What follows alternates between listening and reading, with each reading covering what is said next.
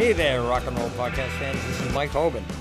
Welcome to Rat Tales, the podcast that brings you the music and stories of the Boston rock scene that grew out of the mid-'70s at the Rat and some of the other hellhole joints, each with their own sick charm.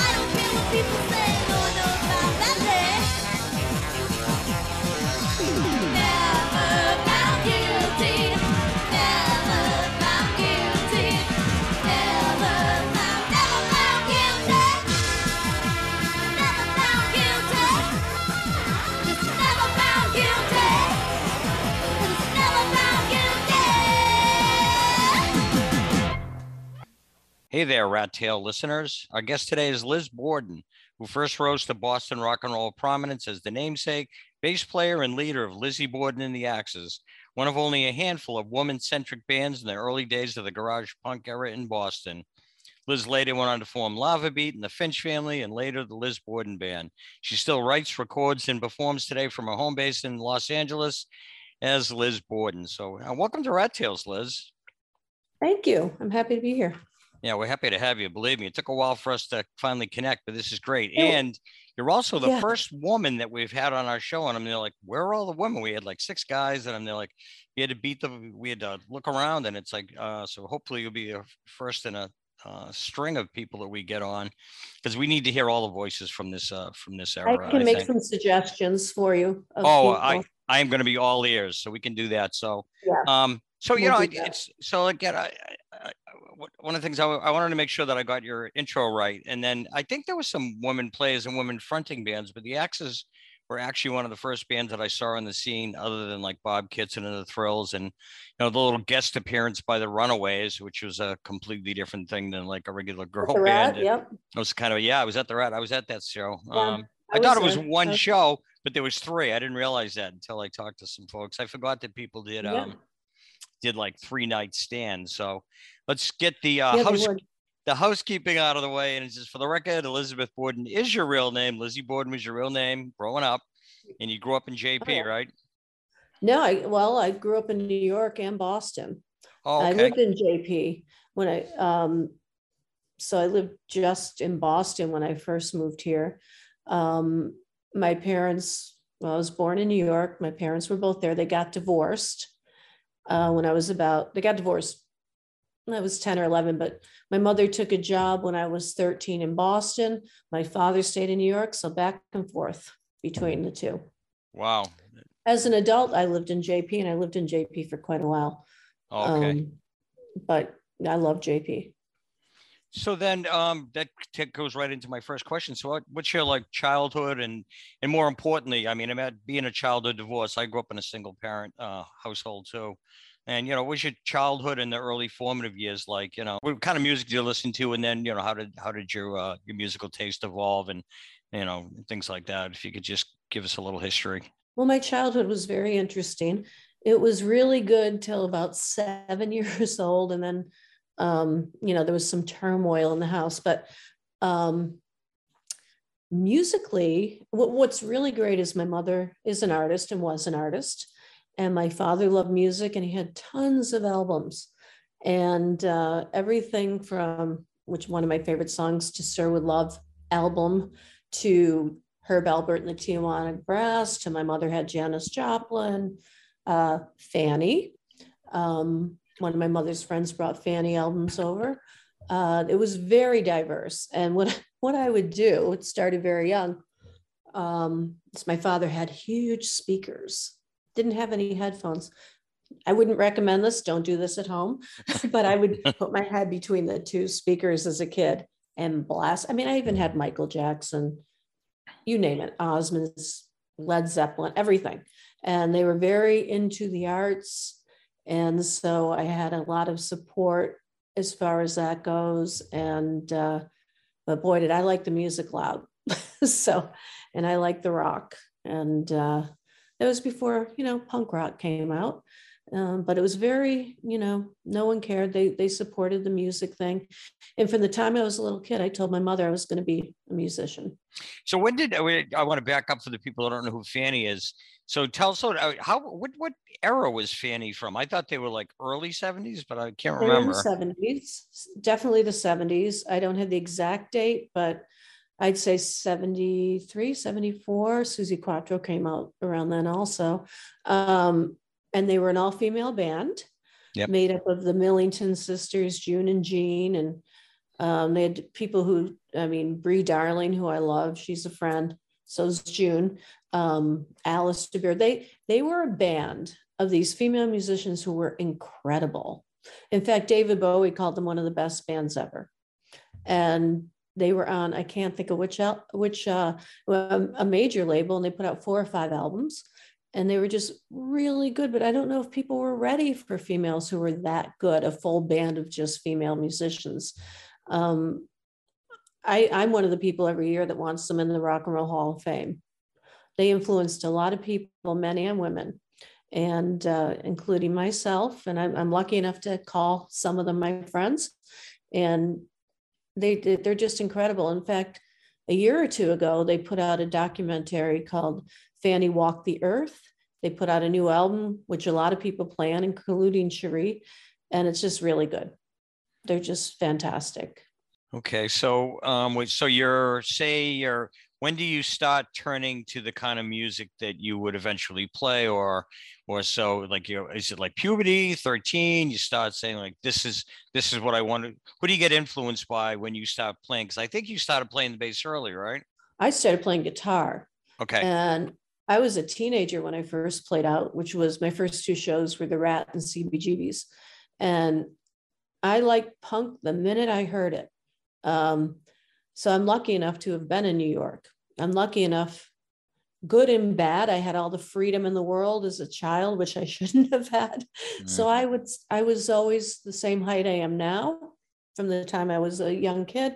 Nobody stopped me from going in the clubs. I would go in CBGBs and see the Ramones and, Blondie. And I remember Debbie Harry being in other bands. I was way underage in these clubs. But the minute I heard Dead Boys, Ramones, I was hooked. That was it. When you said that Patti Smith. Yep. Oh yeah, especially Patti Smith. Patti You said the first clubs you played in was CBGBs and the Rat. So who were you playing with? It wasn't with Lizzie Borden then. It was No. Who'd you play with then? Different punk bands. Crimes Against Nature was one of them. What was the other one? some just under my name, Lizzie Borden. But I was a kid and I would just get up and play with friends. And one of my, I can tell you the first two songs I ever sang out in public was one song that I wrote. And mind you, I'm like 14, 15 years old, but one was called Love in Leather. I wrote that. So, that was one of my first songs. And the other was Locomotion by Little Eva. And I got up and did those two songs at CBGB's. And I also did them in a club called The Space in Boston. I forgot about that. And those were the first two songs I ever played out. But I wrote Love in Leather, and funny, very funny song. But did you play acoustic, or were you playing with a band? Rock. I mean, Okay. Electric. Electric. Yeah, okay. Electric. And a lot of times I would just get up and sing, but I always had a guitar from the time I was a little kid, whether I played it or not, but I would always try to play it. And then it just came naturally. I never had lessons or anything. So I just started playing. So you're bouncing back and forth between the parents between New York and Boston. Mm-hmm. So what year do you think you're starting to hit the Rat? It'll be like 74. 75. So that's like the Ready Teddy years, and like I just got the end of Thunder Train. Yep.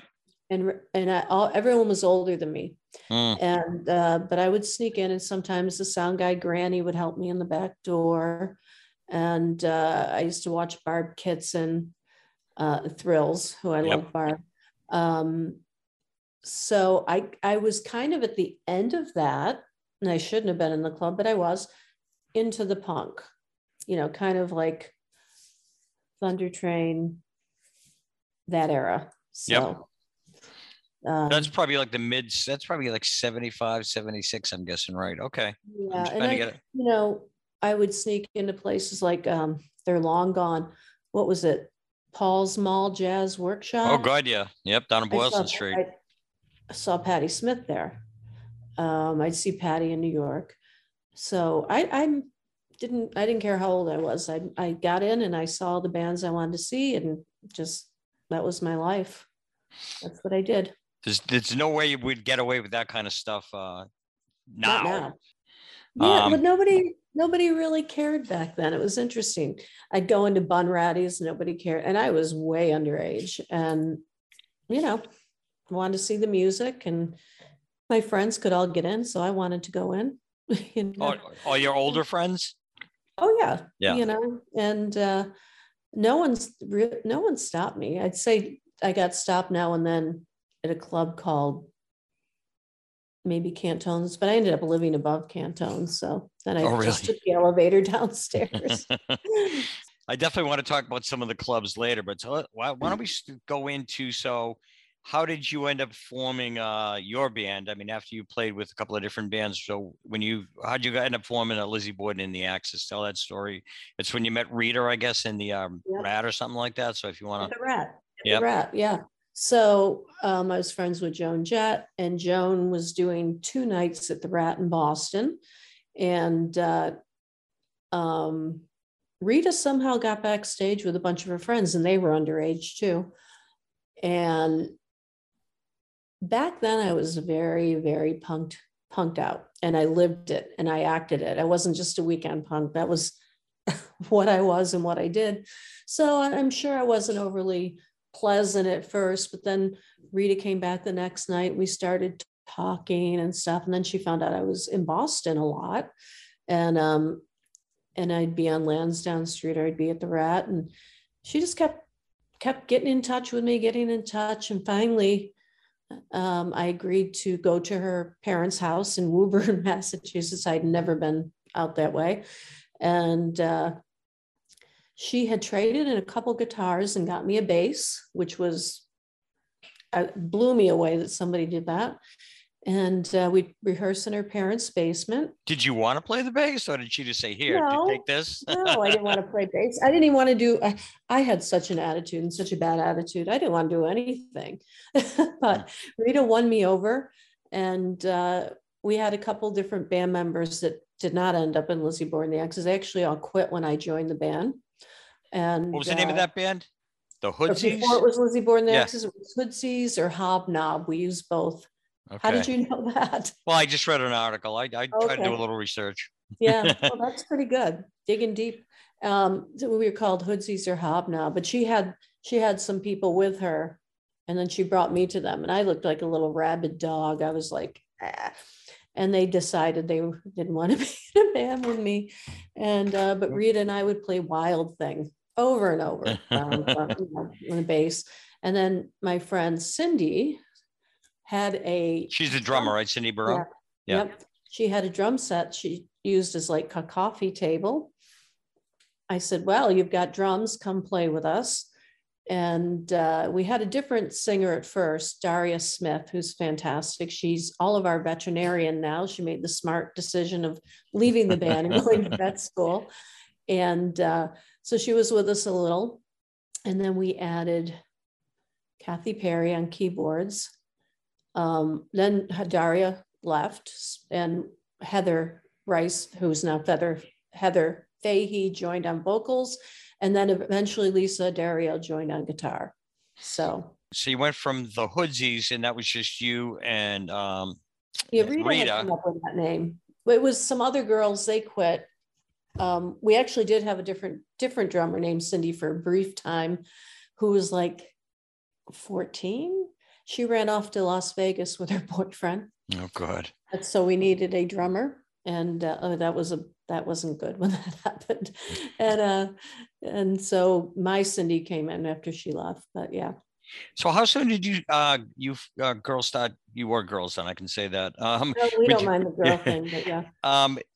When you first started playing, and because you started playing around 81 or something like that at the Rat, or like I mean at the club scene?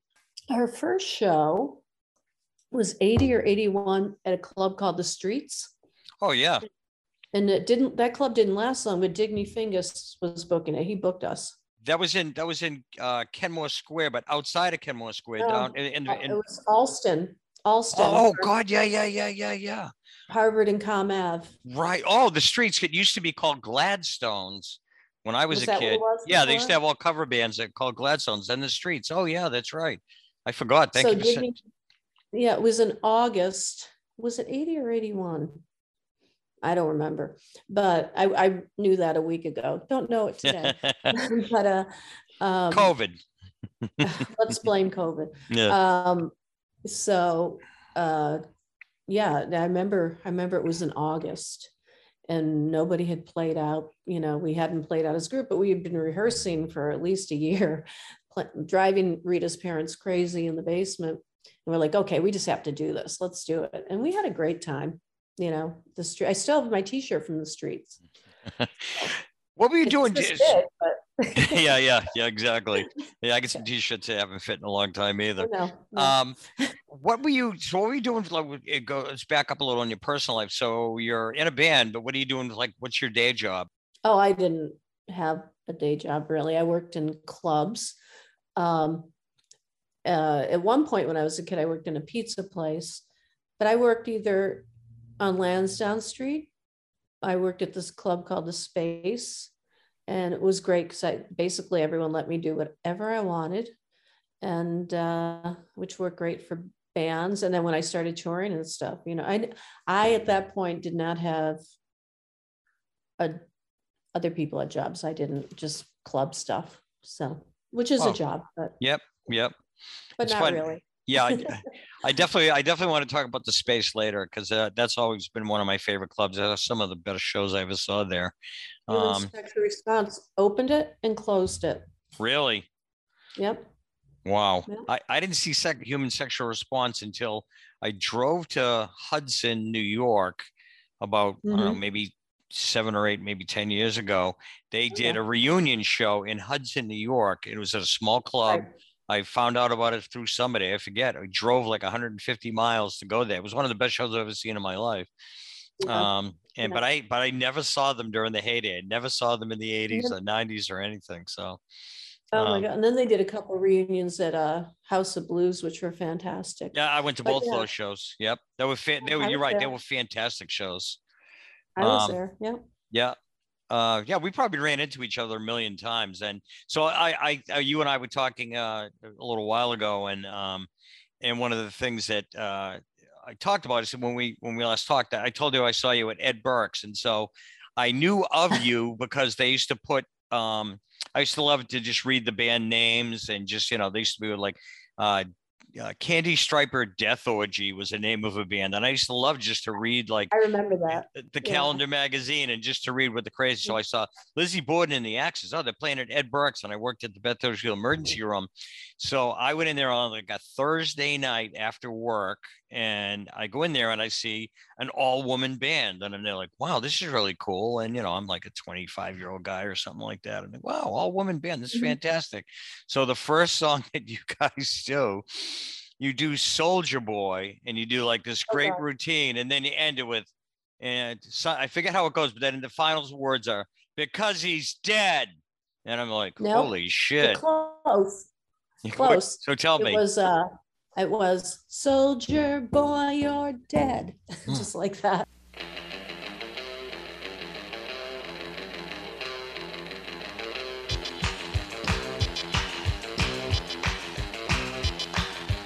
Soldier boy, oh my little soldier boy, I'll be true to you.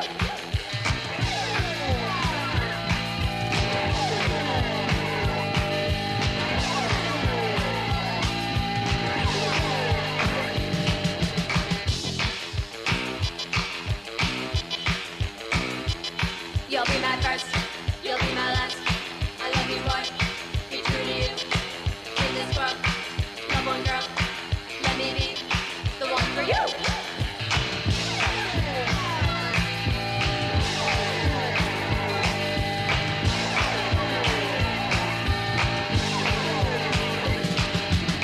Remember when you went away? Now I think about you every day. Soldier boy, come back to me. Are you alive? Are you free?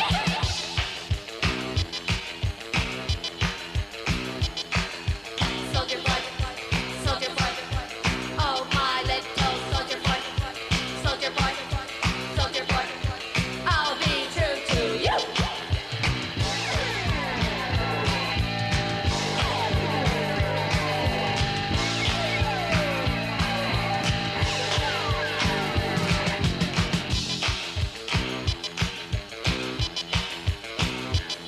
You'll be my first, you'll be my last.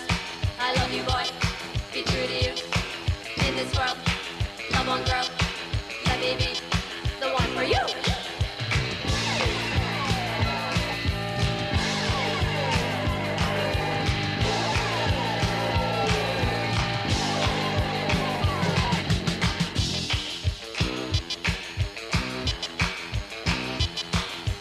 Soldier boy. Soldier boy. Soldier boy. Soldier boy. Soldier boy. Soldier boy. Soldier boy. Soldier boy. Soldier boy, you're dead.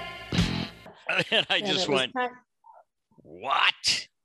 And then that's the song I sang lead on. And the keyboard player would take my bass and I would do this weird little dance and sing the words to the original Soldier Boys, the oldie song, Yep. but to our weird punk music. Yep. And people loved it. I did this weird dance. And yeah, it was kind of a love, but yet kind of war protest song. I don't know. Yep. With the ending. So Oh yeah, that was fun.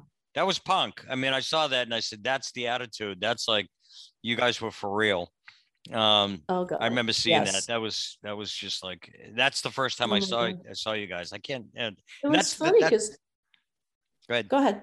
No, go ahead. He didn't have a lot of punk bands there, but Ed Burke liked us. He liked us and he would have us play there all the time. It'd be other types of bands and then we'd show up. And eventually he moved us from Thursday to the weekends and we played there all the time. I still have live cassettes from Ed Burke's. Really? Yeah. I recorded almost everything we did. And now I have thousands of tapes that I have to deal with. But yeah. Oh, I wish more of that was out on the internet. And maybe at the end we have to let people know how we can find. I know Lenny, you've sent some stuff to Lenny, so we'll get it on the. Yeah. We'll get it on this broadcast too.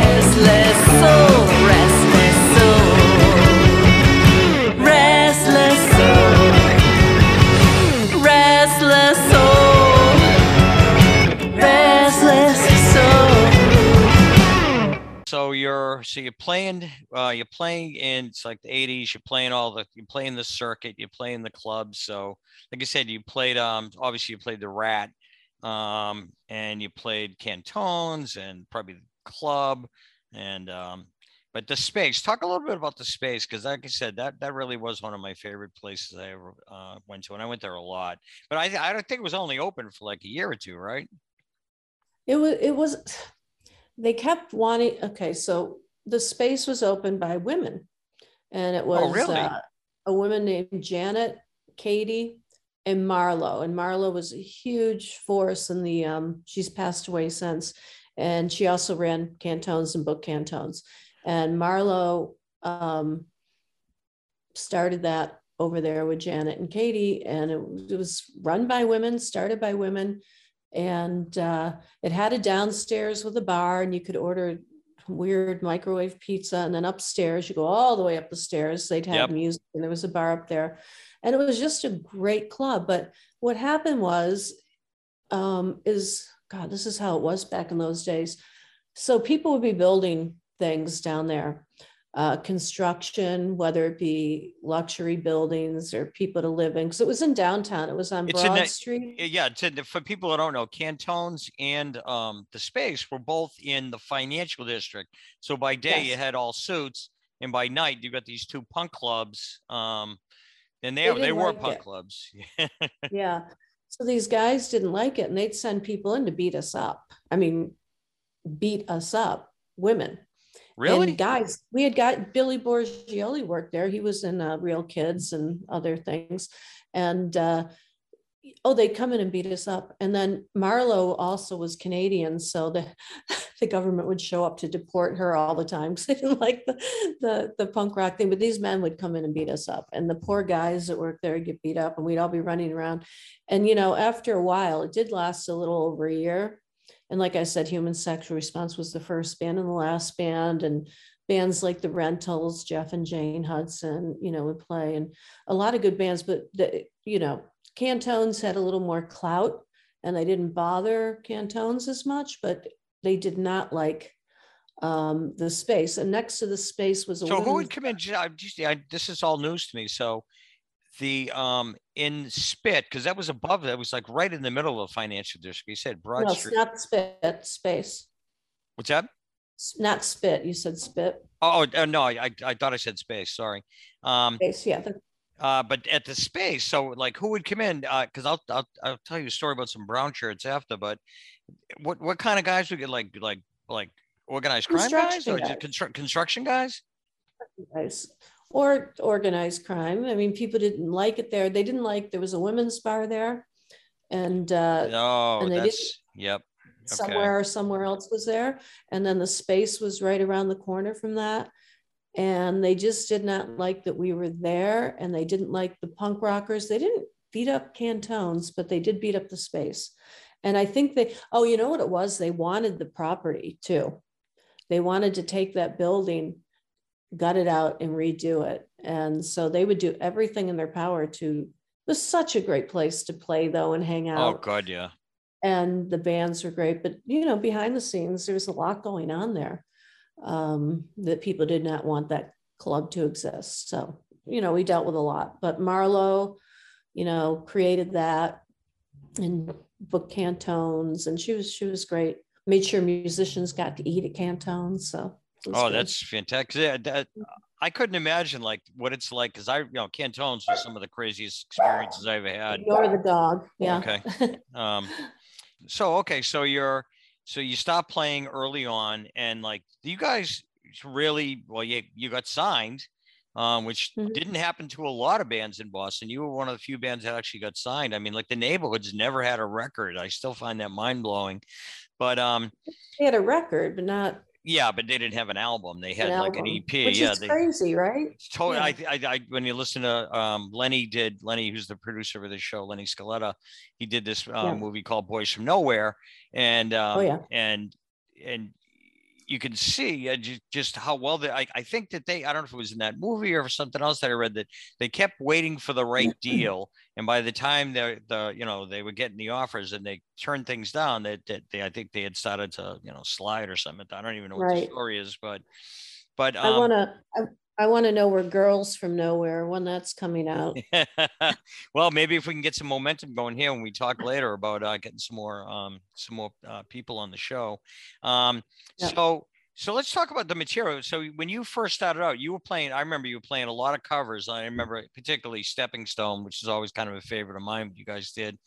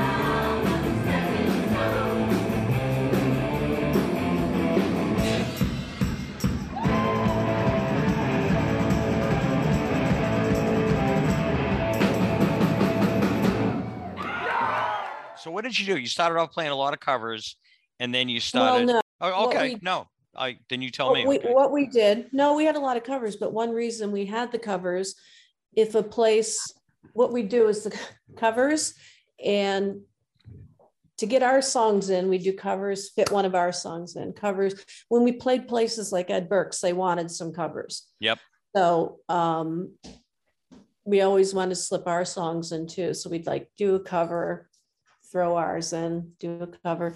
And somehow, and I don't remember what club in South Boston, we got booked as a Motown band, which is a joke. We didn't play Motown, but we did play a punk version of Set Me Free and My World Is Empty Without You. And it was a misbooking. We didn't know till we showed up there that we were booked as a Motown band, which we were far from. So we'd throw in covers. Remember this hit? We'd play one of ours pretending it was a cover. But no, we also appreciate other people's music.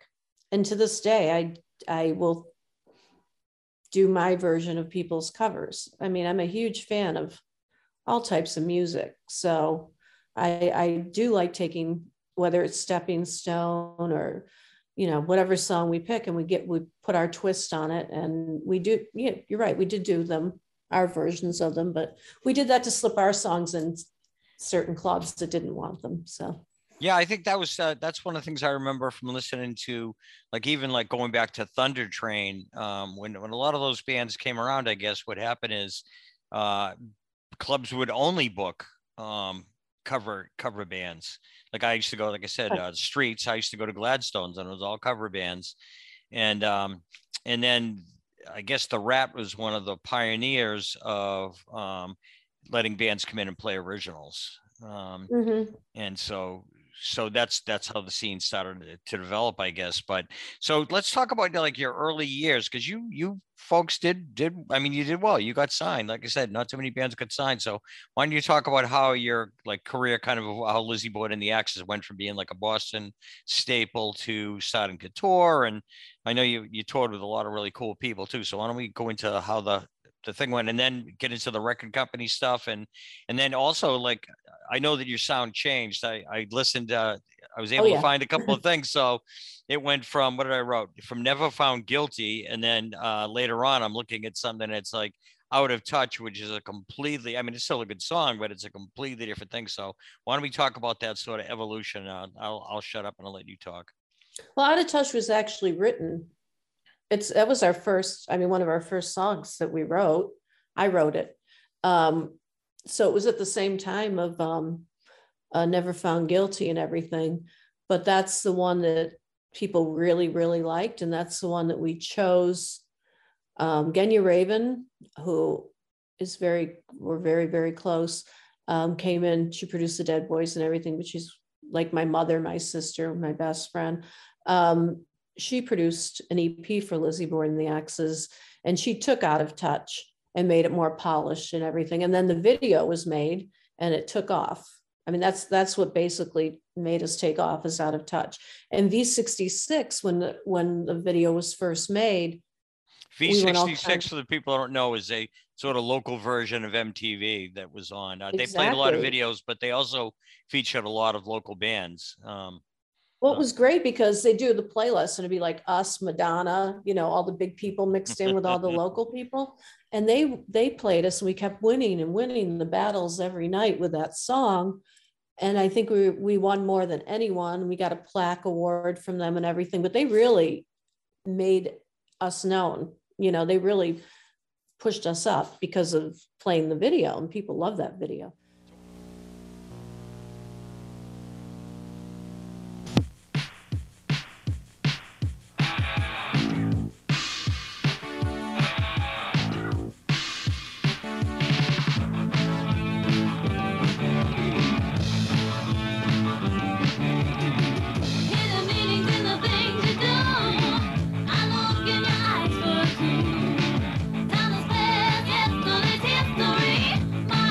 Between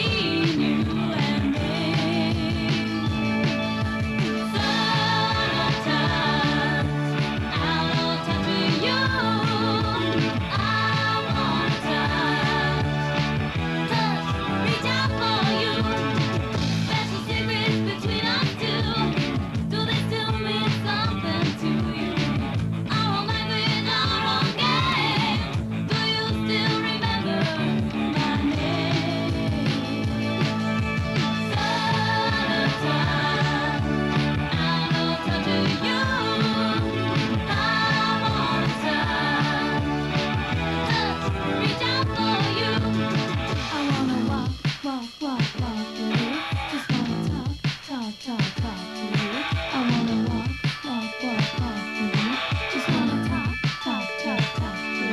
I love you, love you, love you, love you. I wanna talk to you.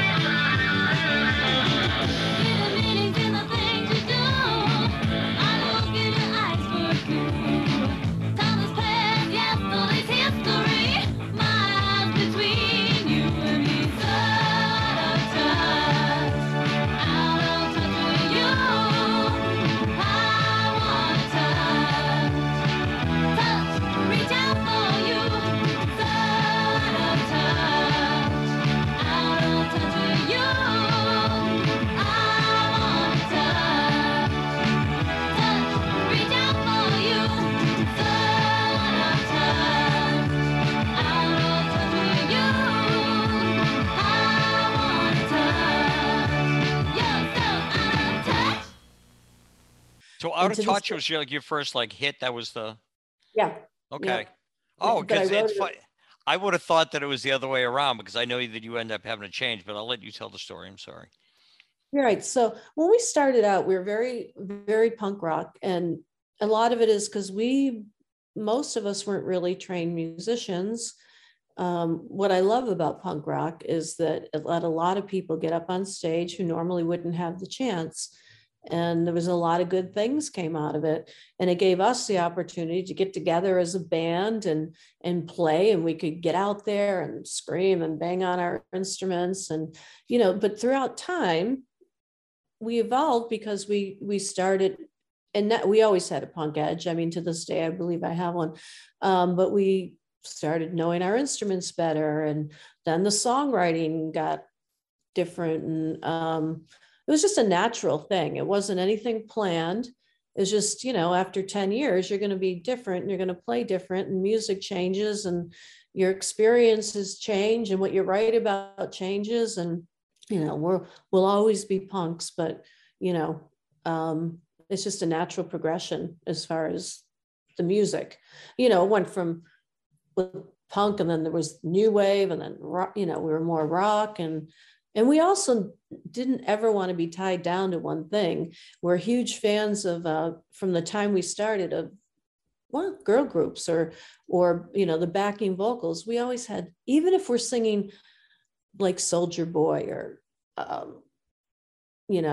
Bobby, where we kill our boyfriend in the song because he stood us up for the prom. So, naturally we killed him. We had great backing vocals. You'd think we were a girl group, as far as the harmonies and stuff. So we always kept that, but it was just a natural and, a way to. Is there any evolve. girl group that really influenced like your songwriting or? I would say influenced our vocals. Yeah. Everyone from the Shangri-Las, Lulu, Dusty Springfield, the Chiffons, the Ronettes, any of them. I mean, we were huge fans. And like Rita was also fans of Eric Clapton and, a lot of the more rock bands, Zeppelin and all that. Somebody else like Motown. We all liked the girl groups. So it's just evolved. And, originally I wrote most of the songs, and then other people started adding some of their own songs in. So we just naturally grew and changed, and, it's what happened. So let's go back. So Out of Touch, it becomes a hit on like local on V66. How do you end up going from there? Did you end up on MTV? Did you Yes. Okay, and when did you get signed? If you want to talk about that, the transition from a Boston like favorite to regional to right. To touring. With Lizzie Borden and the Axes, we had some local management, but a lot of our lawyers and different people were either in LA or New York. So even though we were based in Boston, a lot of our business was out of state. And we played New York, we'd play New Jersey. From the beginning, we played all over the place. And then as we got bigger and Out of Touch took off, then we'd start touring. And it would be Out of Touch. It was probably Genya's EP that got us a lot, that she produced, got us a lot of attention. The songs on there. What was on And, that EP? Where Are You? Out of Touch. Hearts Don't Break, They Tear. How Does It Feel?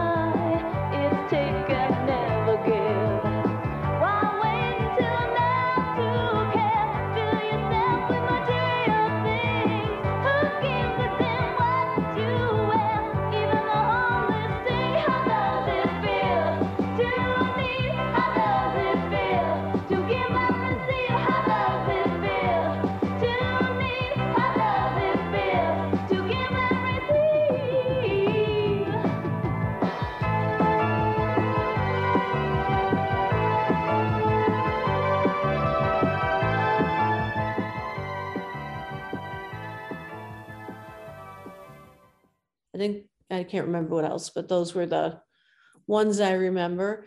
And we got all kinds of offers we turned down too. Like we were playing in New Jersey one time, and Debbie Gibson's manager comes in and wanted to manage us, and we're like, no. But nowadays I'd be like, yes, I will do that. So we always had all these great offers and crazy offers, and lawyers that had major clients. Like one of our lawyers had Michael Jackson and Robert Plant, diverse things, different lawyers. So we had a good, our road crew was the best. We still have them to this day, but we had a good business. I don't know if they were good, but we had some powerful business people around us, and they were always pushing us. And, that basically they got our name out there into labels and things. And we always aimed high, even when we were feeling not great about things, because if we were being harassed or whatever. But we always aimed high. We always wanted to be on a label. And we had seen some other women get signed. I don't believe they all got the attention they should have. Susie Quattro, Fanny, the Runaways, you name it. There were a lot of all-female punk bands from England and stuff. And so, yeah, we had a lot of powerful business people. So when did you when did you get your first, you were with Capitol and you did another one with A&M, right? So yeah. What was that experience? What did you do? What was your first signing, and when did you, what record was that? Was that Guilty? Never Found Guilty. Yeah. That would have been 1986. Okay. I think Out of Touch took off 85, 86. So after that. And then our singer left, which didn't do well for us. Heather Rice. Yeah. And then we got a singer named Laura. And it was a whole different thing once we had Laura. And that was, when we switched over to other management and labels and people like that. So we honestly, and I don't mean to insult Laura because she was great and stuff, but probably when Heather left, we all should have probably folded in. But we started recording again, and I have a lot of the recordings which sound nothing like we sounded. Labels and management and lawyers always wanted to change us, always. And in the beginning, we were not allowed to be ourselves. I mean, we were kids from like. Oh, I just want to stop. So when you said not allowed to be, when the labels came in, is that when they tried to change it? Because I read about that, and I just want to see what that was like.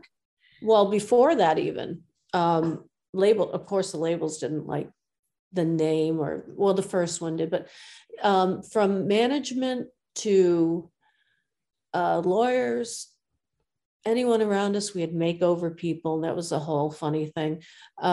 Really tried to fluff us out. We were city kids, and we were punk rockers, and they wanted us girlier. They wanted us more feminine. I mean, nothing, and we just could not be ourselves, even though we were. And well, don't say this, don't say that.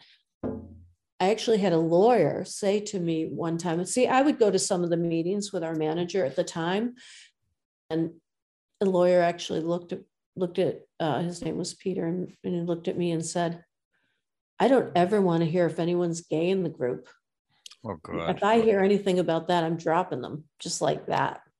Really? So, yep.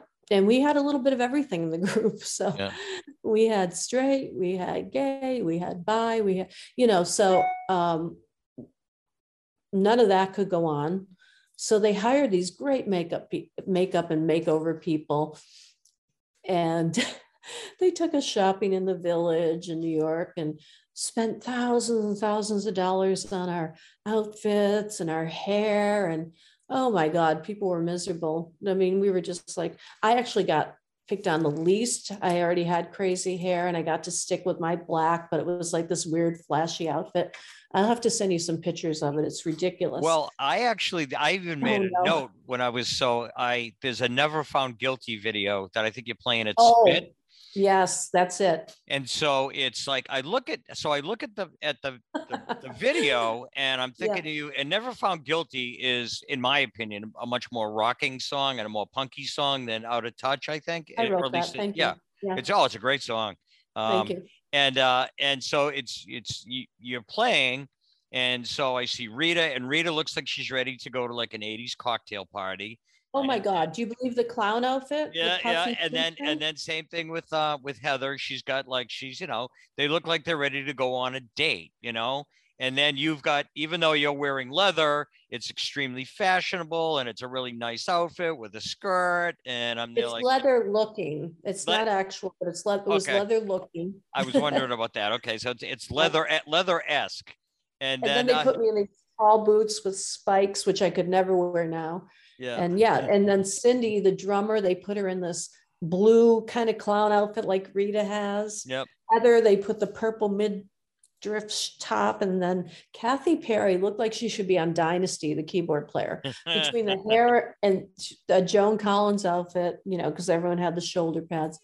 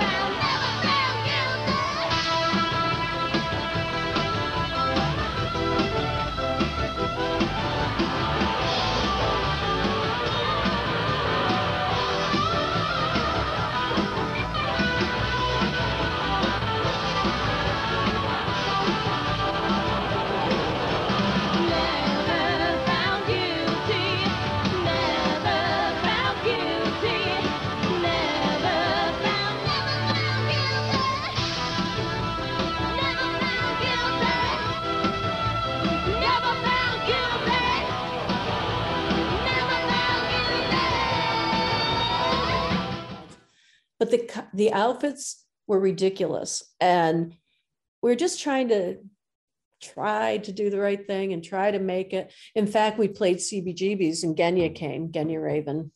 And I love Genya, total New Yorker, you know, produced the Dead Boys, produced us, produced the Shirts, tons of bands, but does not mince words. And we get up there in our outfits and she calls me over. I'm on stage. She goes, "Get over here." And she goes, "What the hell happened to you guys?" I'm like, "I know." She goes, "I can't even," I mean, she just read me the riot act that we even let these clothes go on us and everything. And I'm like, "I just have to play the show and get through it." And she was like, "Oh no, this can't happen." So it was really ridiculous. It really was. Now, So was that a lot just like sort of like sexism generated because you know, males telling you like what to do and just like, oh, you need to be cuter, you need to have a babe factor or something like that? Because I mean, that's what it kind of looked like to me when I was looking at the video. Because the song is so raw, and then yes. the look is like, okay, like you said, Dynasty was they look like like they were, you know, Oh my being God. costumed by the Dynasty designer. I noticed I got a nice shot of my butt in the Never Found Guilty song. I'm gonna have to Starts go with back my and look hands to closely. song. And then else you don't realize what you have when you're younger. And then all of a sudden they zoom in on my butt. I'm like, I was horrified. When you're younger, everything's horrifying. But they didn't want us to have an edge. And let's face it, our music had an edge. Oh, that's Our a attitude- really edgy song with like, you know, like I said, women who look like they're ready to go on a first date with Oh my God, with our an personality, accountant or a hedge fund manager, you which know, never was going to happen. well, you know, if they were nice, maybe, but no, because one of the problems with that they didn't like is that's who we were. I mean, we were punk rockers. We had an edge, especially me. I was like, you know, when the makeover people are grabbing me, and they actually handed me a Betsy Johnson polka dot and striped dress, and the drummer Cindy, and Cindy's from Philadelphia, looked at them and goes, "Don't hand her that. She'll kill you if you hand her that," you know? So they did put me in black, but you know, they just didn't want us to be ourselves. And that was very difficult. And because that's who we were. We were not putting on a show or pretending who we were or faking it. We just as soon beat you up in the middle of Kenmore Square. I mean, that's how it was. You know, it's like there was always fights in the middle of Kenmore Square at 2 a.m. But you know, it just didn't work. They wanted us to be, and then they did it to the Go-Go's too. I mean, the Go-Go's were very punked out and punk looking. And then Early on, yep. Yeah, you know, they didn't like it. They didn't like who we were.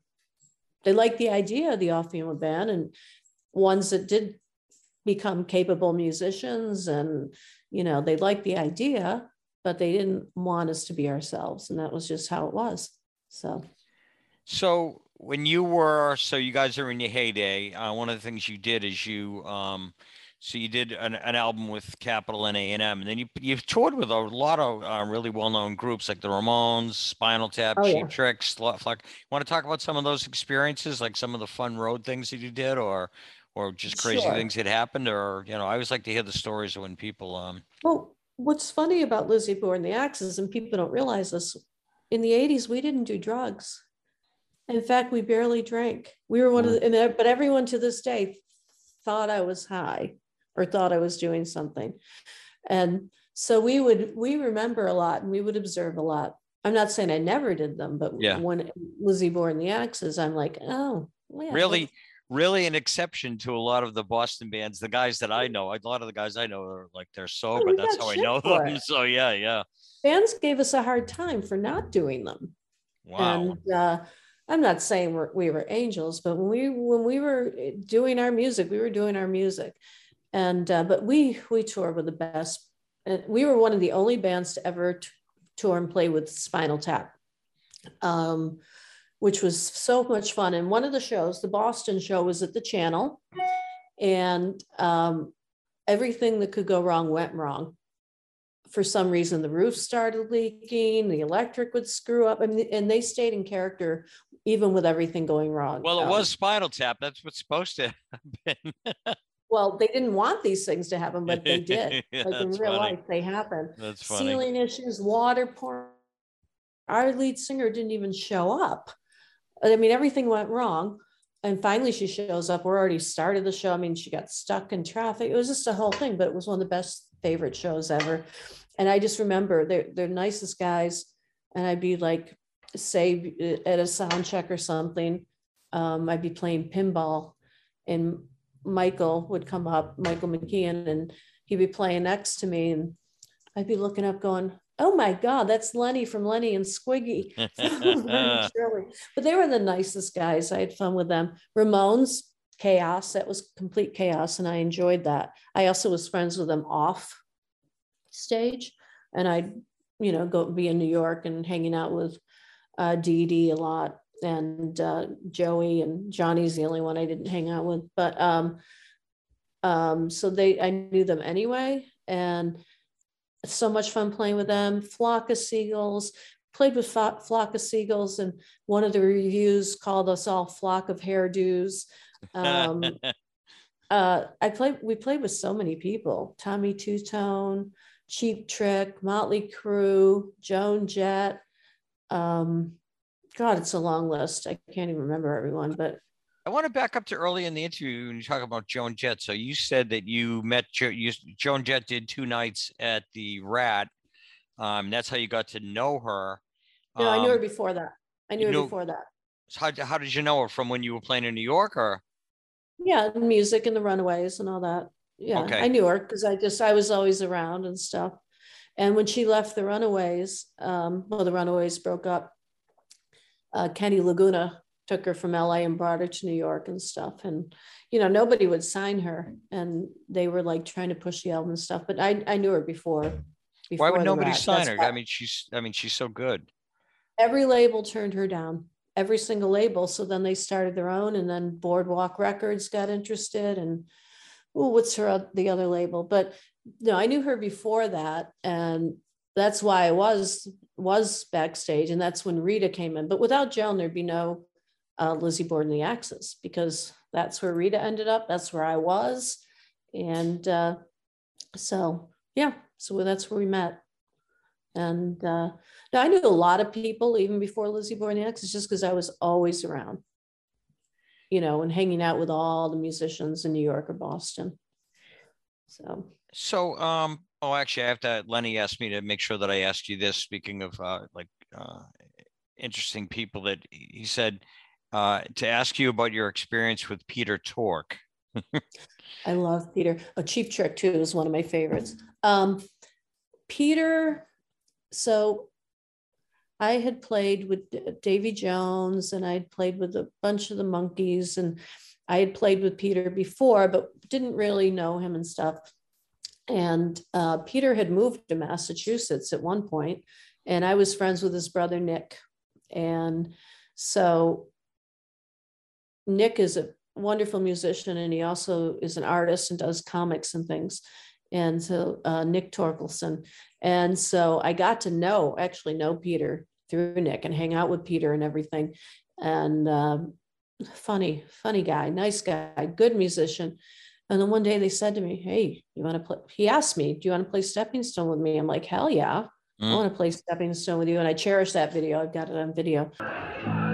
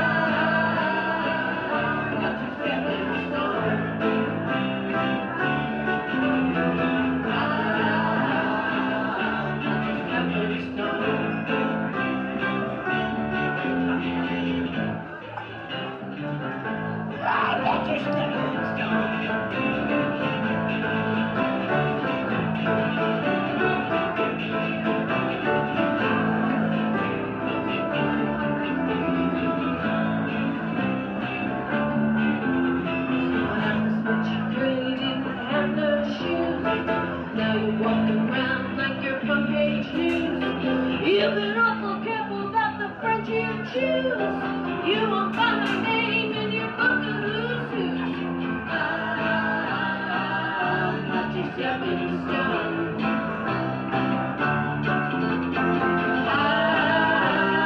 I'm not your stepping stone.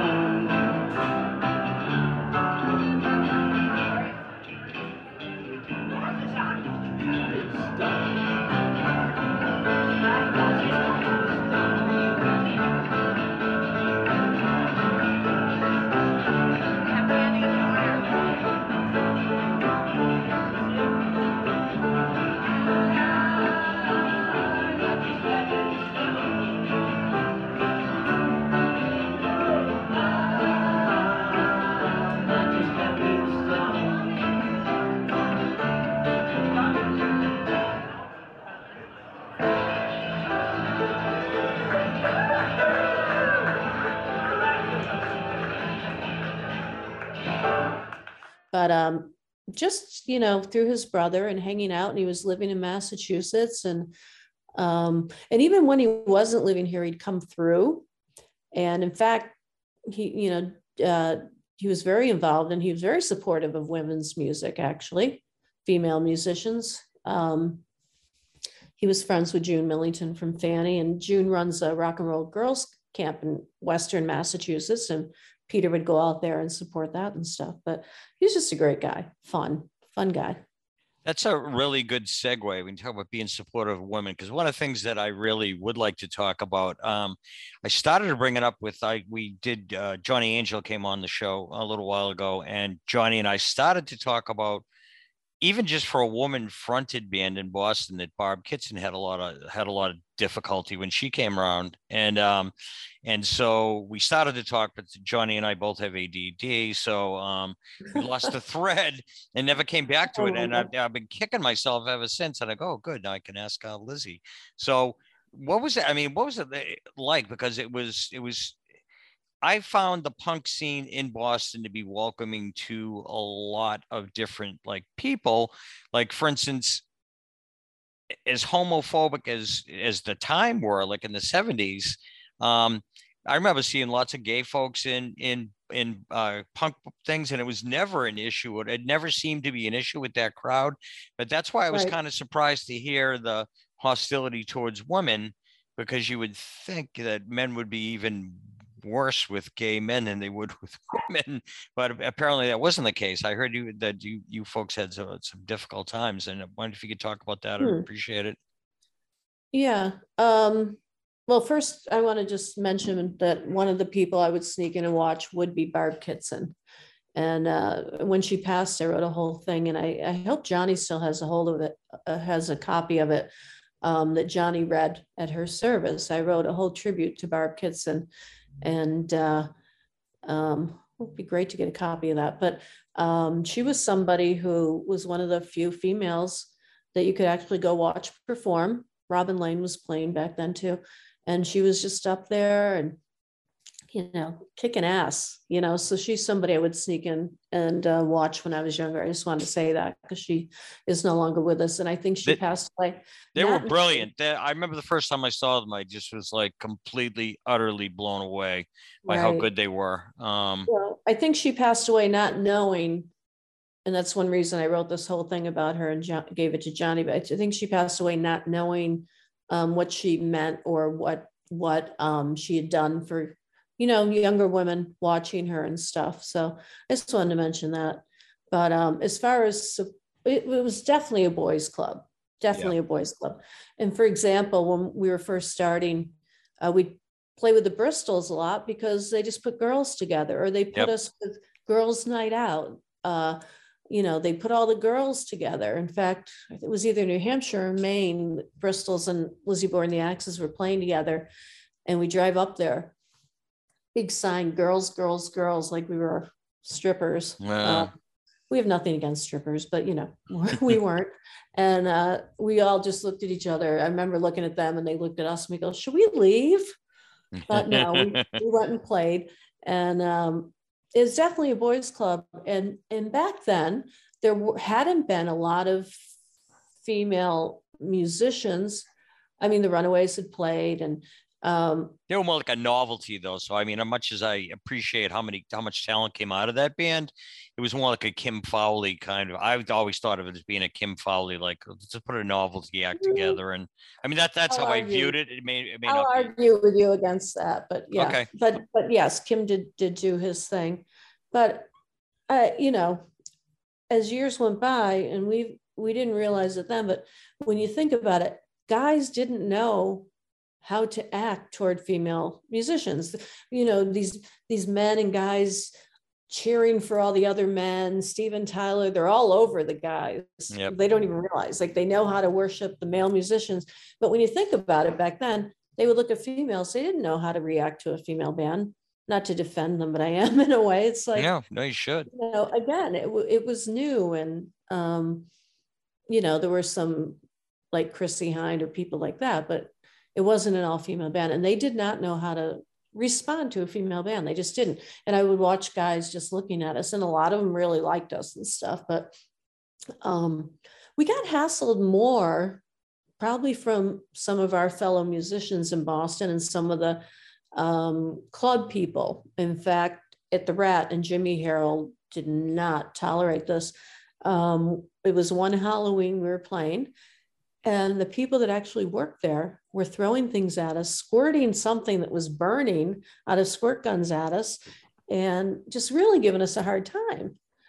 And I snapped, jumped off the stage and attacked them all. And I did. And I just couldn't believe it. The people, and I knew them too. I couldn't believe that people I knew were doing that to us. And so I snapped, jumped off the stage. Jimmy did deal with it and did fire some people and reprimanded some people. But we would find more from the male musicians. The male fans, a lot of them would stand there at first and then just look at us. But then, you know, as punk went on and stuff, the male fans loved it. And we had a lot of male fans, a lot of female fans, but we did get physically assaulted, and we did get, as far as being hit or things thrown at us and stuff.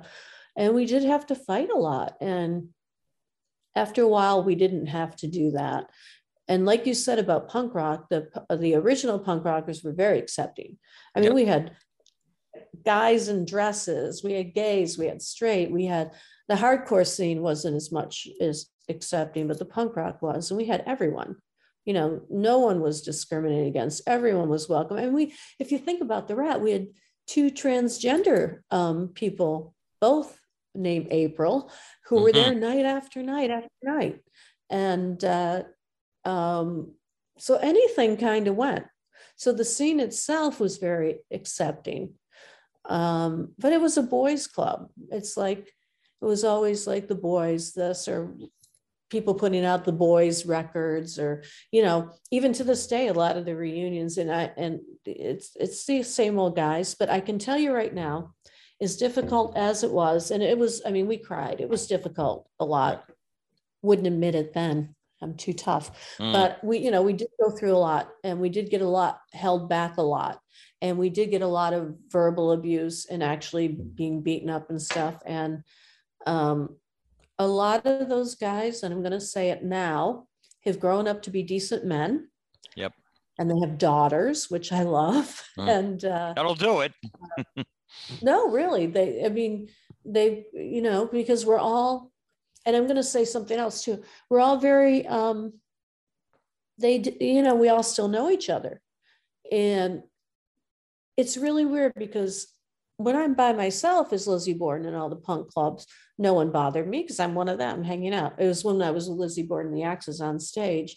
But a lot of the people who gave us a hard time grew up to be great men. They have daughters and children and wives. But another thing, though, about the scene, the bands aside, is we all stuck together all these years. To this day, if somebody needs something, we rally. Randall died the other day and died in his sleep. He was in Scruffy the Cat, the drummer and stuff. Yep. Talk about just the sadness and outcry, and it's like one goes, we all feel it. And somebody needs something, we've rallied around them and we've done benefits, all the guys, all the girls, I mean, no matter who. So at one part, I'll say that we have the greatest bond of people that hung out together in the clubs and stuff, separate than the music, you know. And to this day, if somebody needs something, we all rally. So it's kind of like a yin yang, up down, like weird situation, you know. But I don't know. It was a lot to go through back Yep. then. So just in terms of the Axes, so I just want to get the timeline right. So you do a couple of records, you tour a lot. This is all during the 80s. And what happens? Why do you guys break up? What happens? Well, at the time we had a different singer and we had a different drummer in the end. And those are two people who were gone, Cindy and Heather, who as a band, the five of us or six or who was ever in it, original people, we were great together. And once that got screwed up, it was just like, it just didn't feel right. And Rita and I, the new singer, a different drummer, were in the studio and we're recording some demos for labels. And it just wasn't right, didn't feel right. And the labels didn't even want us to use our name anymore. Did you change your name to Mata Hari or something like that? Or is that? Which I hate, but yeah, they made us do that. And in fact, there is something released under Mata Hari that you can find on Boston Does the Beatles. We do the song Boys, and it's one of the most ridiculous versions I've ever heard in my life. But anyway. When I was a young girl, my mom used to say, watch out for boys. You can be friends, but if you get too close, you'll never be happy again. That's not what my friends say. I've been told when a boy kisses a girl, it takes a trip all around the world. Hey, hey. Hey, hey.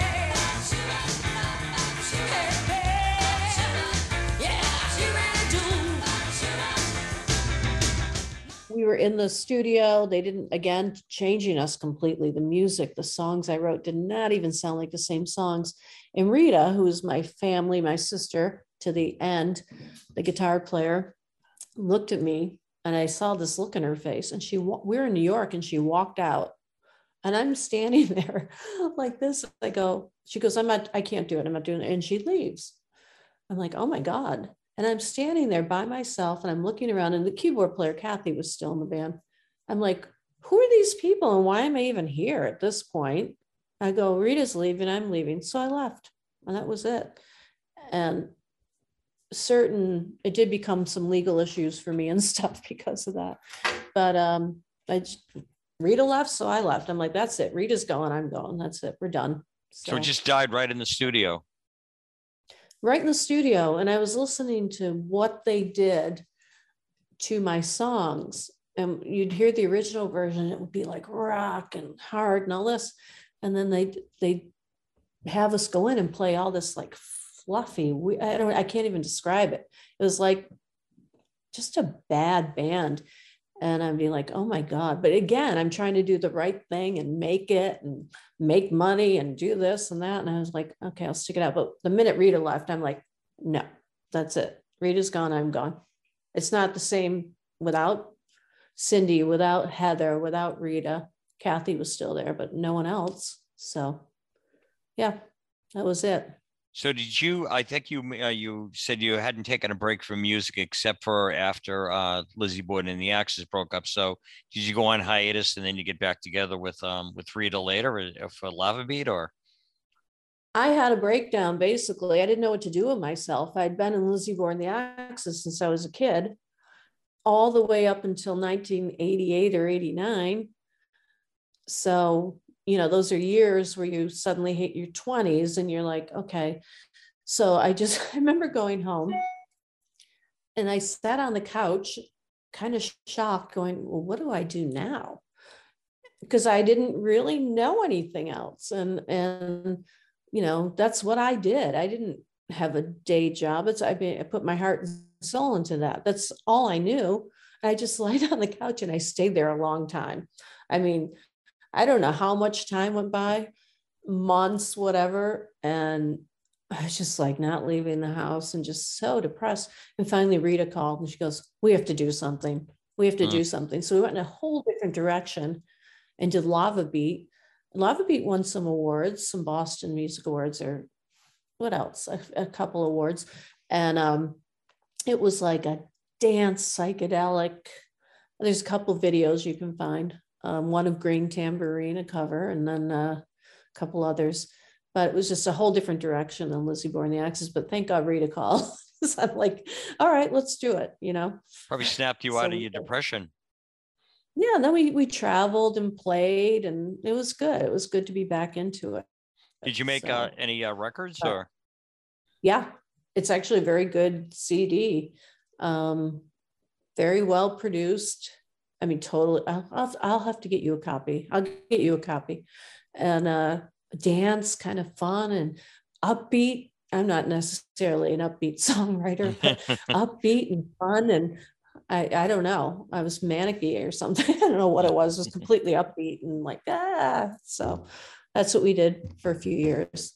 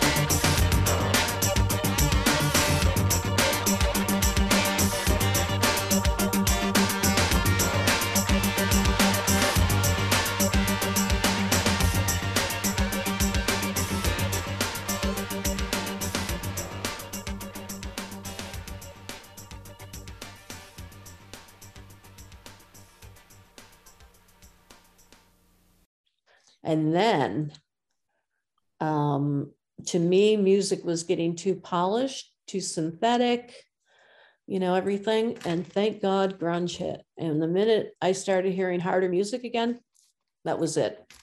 I did the Finch Family, which was very grungy, very hard. And I did that for many years. And we played all over, toured. And so that was good to bring you back to music reality. So that was a good thing. Was Rita in that project too? No, well, no, she wasn't. Kelly, my best friend, was the bass player. It was all different people. And it was a good group of people. But after that, when I started the Liz Borden band, Lisa Dario, guitar player for Lizzie Borden, the X's, and Rita, when I started, they were in it at first, they were just doing it to get it going.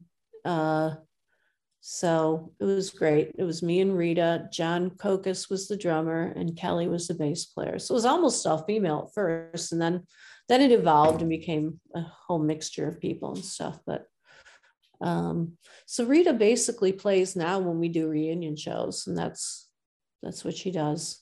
She's got about 100 guitars. They're all pretty, but she's not really playing out. So I had a conversation with a couple of my friends that are guitar players, and there's a sort of like guitar addiction that goes to people. They just love to buy guitars. You have little guitar museums in their basement, and they don't even play them that much. Yeah, exactly. You can't have enough guitars or basses or electronics there's never enough. So, and people who aren't musicians don't always understand that. But, So let's take it up till today. And it's, I listened to, I know you're still playing, and I listened to the latest record that he had, Dancing on the Moon. It was like the cut that I heard. It's a really good cut. So I heard the cut on your website, and then I saw a video version of it when it's the COVID version. We have 5 different musicians coming in and playing it, but with all you people in your little boxes, the Zoom video. Oh, but there's a real video though too. Oh no, I haven't seen that one yet. You have to look at that one. It's an actual video concept video. But so Dancing on the Moon is actually, even though it feels pretty and upbeat, it's about loss and death and losing people. And when I wrote it, there were a lot of people, it's more now, but there were a lot of people passing away. And what really hit me was a couple of my friends' children had passed away from drugs. Yep. And one of them was very talented and just a great kid, but had some mental illness and drug abuse. And it really gutted me. And I can tell you right now, my friends have not been the same since their children have been gone. And then other people had passed away, and it was really just getting to, and this is right when COVID is hitting and stuff. And so basically that song's about loss, but it also is pretty and upbeat, and people really like that song. When they hear it, they really like it, which is a great song. And after I listened to it, I was driving away, and I'm like, what the hell is this song on my head? And I went, oh, it's Dancing in the Moon.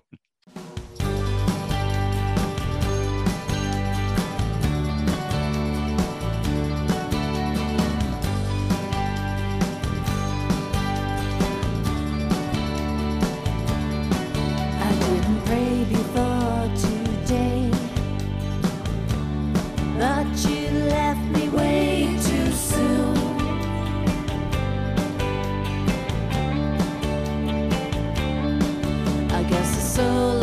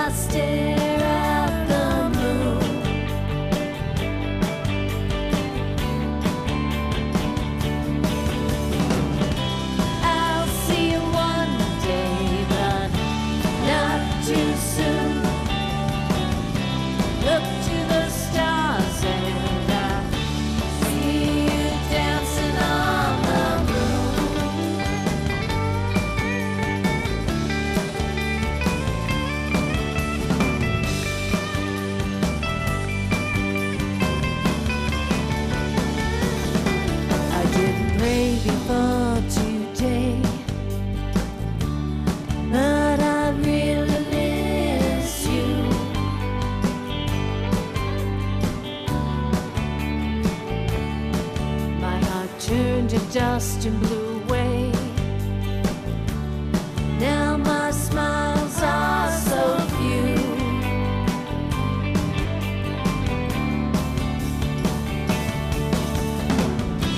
I'll see you one day, but not too soon.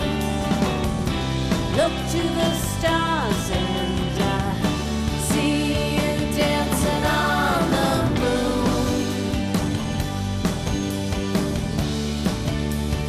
Dancing on the moon. Dancing on the moon. One of my favorite things is songwriting, and when people like it and appreciate it, it makes me very happy.